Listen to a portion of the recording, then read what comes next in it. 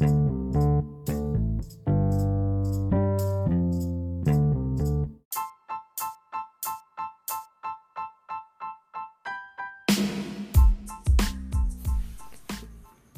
take on DC fandom. So I've been like a hardcore DC fan for the past 7 years maybe.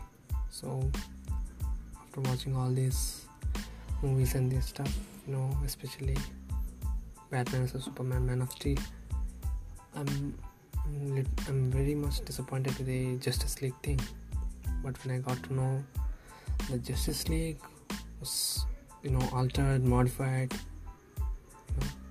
battered by Joss Whedon and company, I started wondering whether is there any cult for Zack Snyder. Then I got to know